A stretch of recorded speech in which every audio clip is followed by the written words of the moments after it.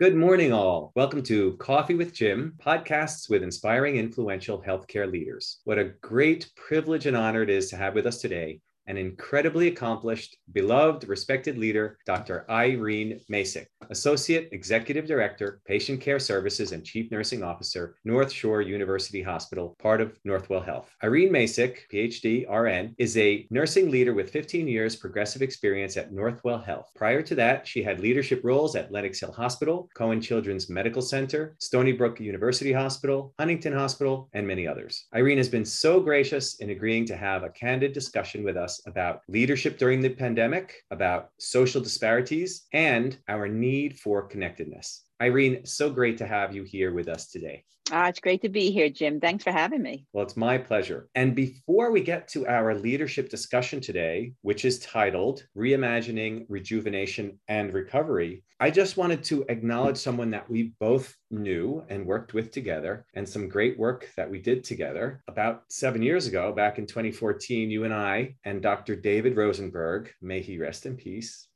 you two had this vision as nursing and physician executive leaders to join forces at North Shore University Hospital and focus on great patient experiences for your patients and staff. Do you remember that initiative? I do. As I recall, it was called Experience This. It was an interprofessional cohesion project that really got incredible traction in the building and really had started creating relationships that I think still live on today. Well, that was great. And I love the title of the initiative because it just reflected the two of you. It's like, we're going right at it and we're going to be in your face.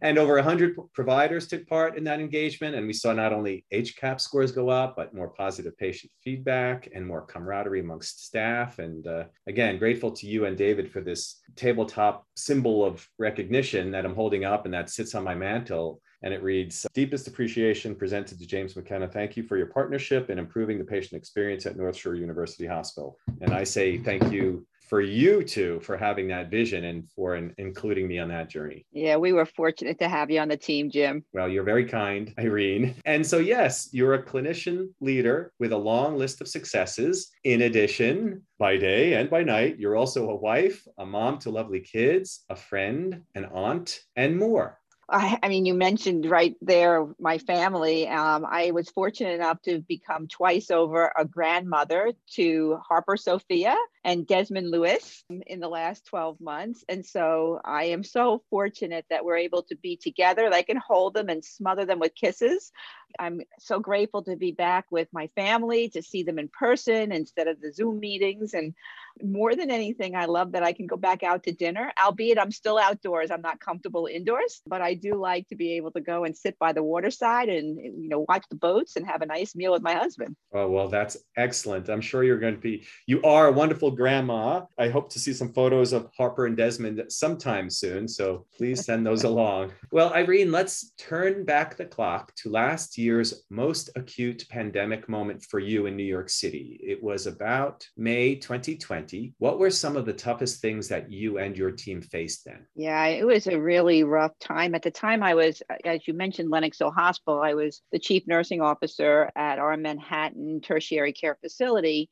And right in the middle of March, the city shut down and, the mandates were all put in place. So we saw exponential growth of COVID population in our hospital every day. We were opening up new units. By May, we were at our peak and actually starting to plateau. And we were seeing that we had every potential bed in the building was occupied with COVID patients. Every available space, not just beds, were converted conference spaces. We worked with the Navy and the Comfort came over, the USS Comfort, and we helped them set up their model of care. We worked with the Javits Center to bring patients over there. And the city emptied out. It was a ghost town. It was not uncommon to walk through Times Square and not encounter a car, not encounter a person. Imagine walking into Central Park, that beautiful park that you see a flurry of activity, completely void of people in springtime when flowers were blooming, to see buildings boarded up, restaurants closed, bars non-existent. It was quite an enormous stressor to the world and a shock to the system, quite honestly. It was quite a time, something that I will not soon forget. Yeah, you paint so many vivid images.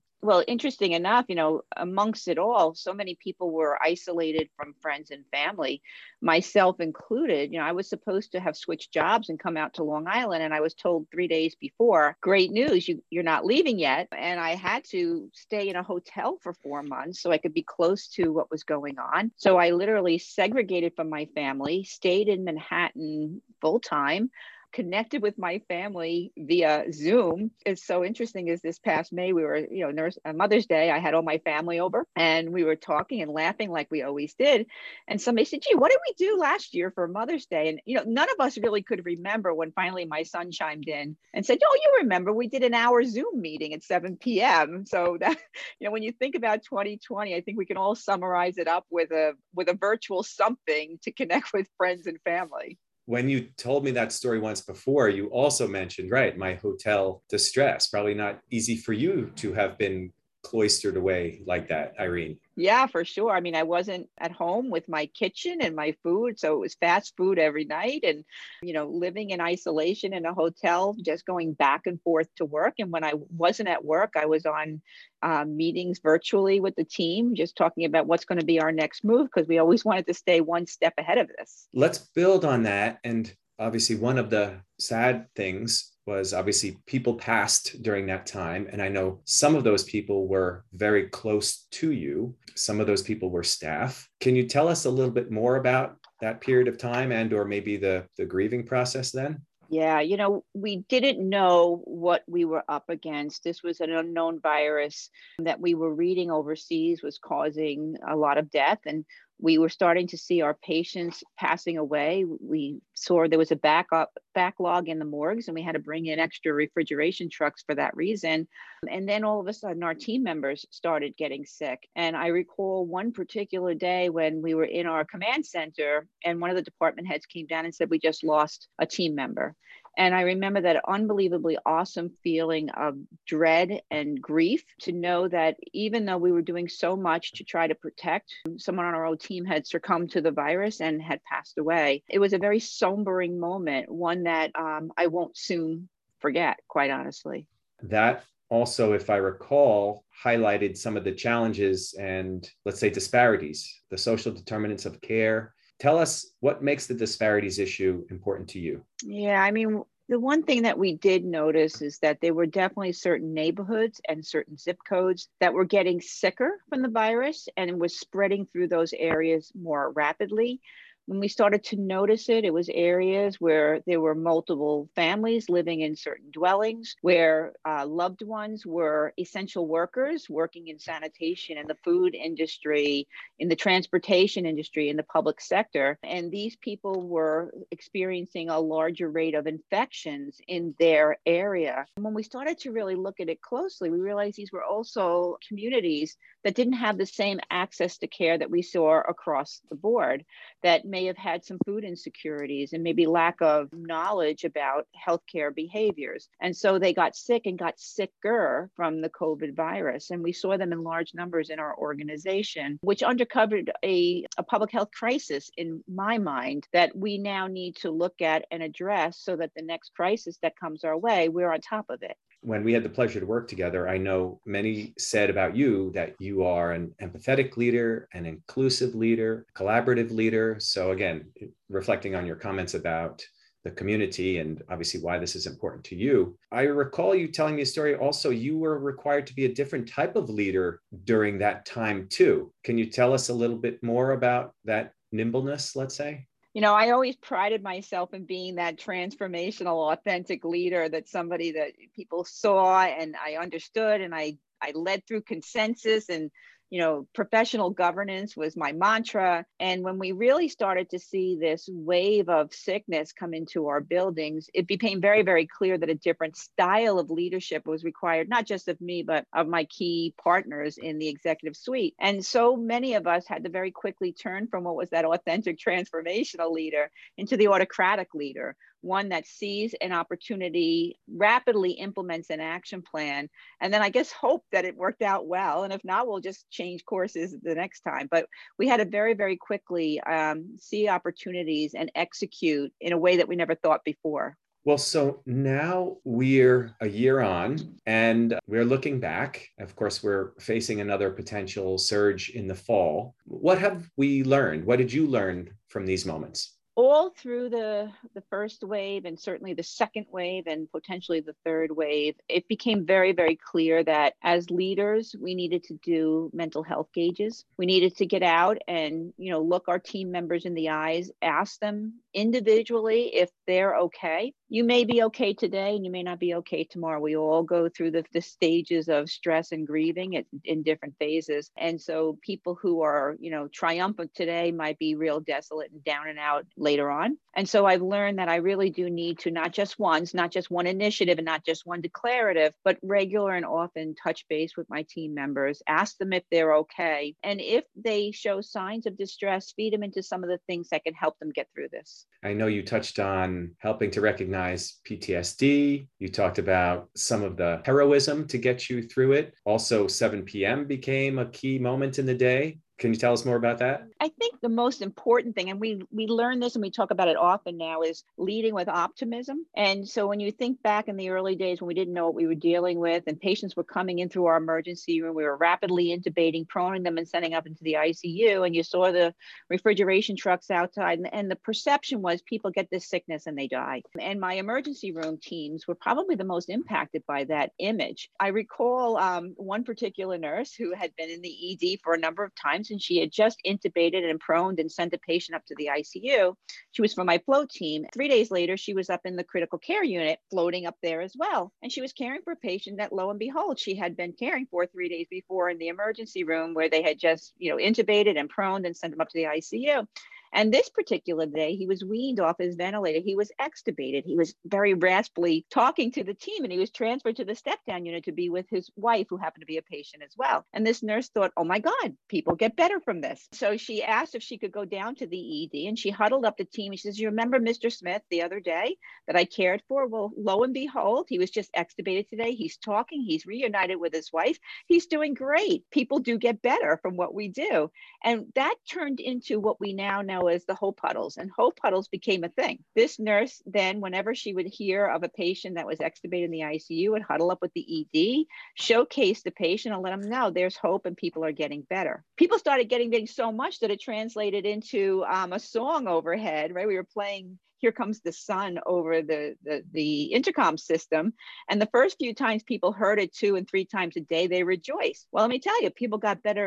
And so often as we started to progress and knew how to manage these patients, that it almost became annoying that we were hearing Here Comes the Sun constantly. But I think, it speaks to the need to be, gracious and gratitude. And every night in Manhattan, if you were to leave just around 7 p.m., and, I didn't know this was happening till my husband came and said one day, why don't you he came in to see me and he says, let me walk you to the hotel at 6:55. He's like, you need to get out right now. And we're getting out and we're walking. And all of a sudden he says, he makes me stop.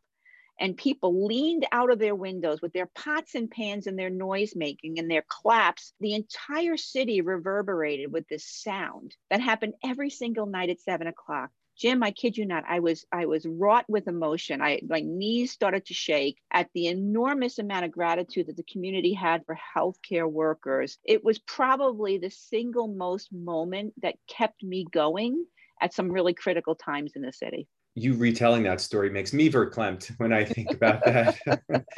The connections that people needed, even if it was, from afar, incredible. Love those leadership stories. And obviously, this is why we're calling this discussion Reimagining Rejuvenation and Recovery, things that help the team get through it. Another comment you told me about CEO Michael Dowling, his servant leadership at the time. Any comments? Yeah. People will oftentimes reflect on in your life, describe a great leader. And this is a man who is incredibly authentic and genuine. He knows when to make a decision and when to execute.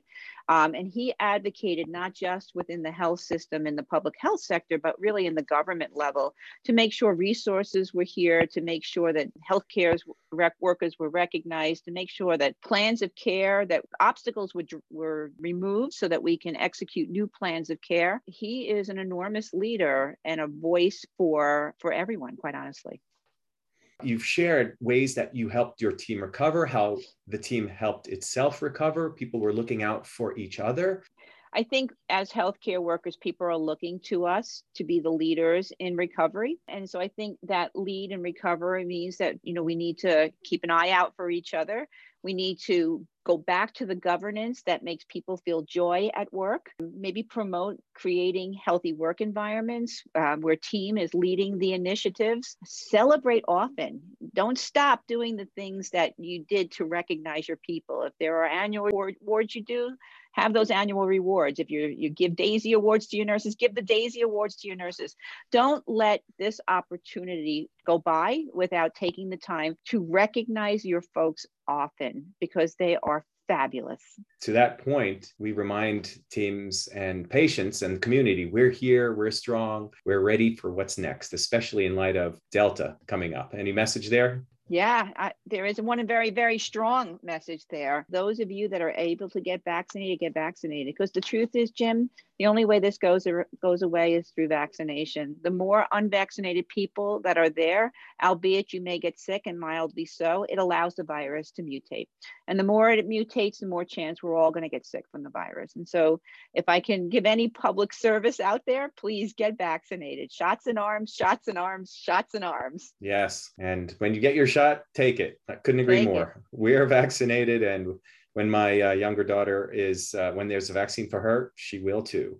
Yeah. And so we're kind of coming into our home stretch. You've been great, as always, Irene, in telling personal stories. In those tough moments, how vulnerable should a leader be? What if the leader is feeling overwhelmed? What if he or she, should they share moments when they're feeling burned out? I think it's okay for leaders to show vulnerability. I think it's okay for leaders to hold the hand of their colleagues and to oftentimes cry with them. But I think that's got to be balanced with leadership and optimism. The teams need to see leaders come from a position of strength. They follow their leaders. They replicate the actions of their leaders. And so I do think that leaders need to be out there, see the light in all of this, and lead from an area of optimism as opposed to doom. For sure. In wrapping up today, you've touched on it a bit. Anything else to add in terms of what's your personal formula for resilience, continued wellness, and or what makes an ideal leader today? I think as leaders, the old adage is take care of yourself. You get an airplane, you fasten your seatbelt, and then that of your family members. So I do think you have to take care of yourself. Eating right, getting plenty of sleep, exercise, pray, meditate, whatever it is that makes you feel grounded and whole, I say do it. Don't wait till tomorrow. Don't put it off, because when you're well, you're able to lead from a position of wellness, and people will naturally want to follow you. Excellent. Thank you for your pearls. As always, Irene, we appreciate this time that you've given us today. So thanks again. Thanks a lot, Jim. Good to see you. That was Dr. Irene Macyk. For access to our full podcast archive, join us at Spotify, Google Podcasts, or jamesmckenna.org.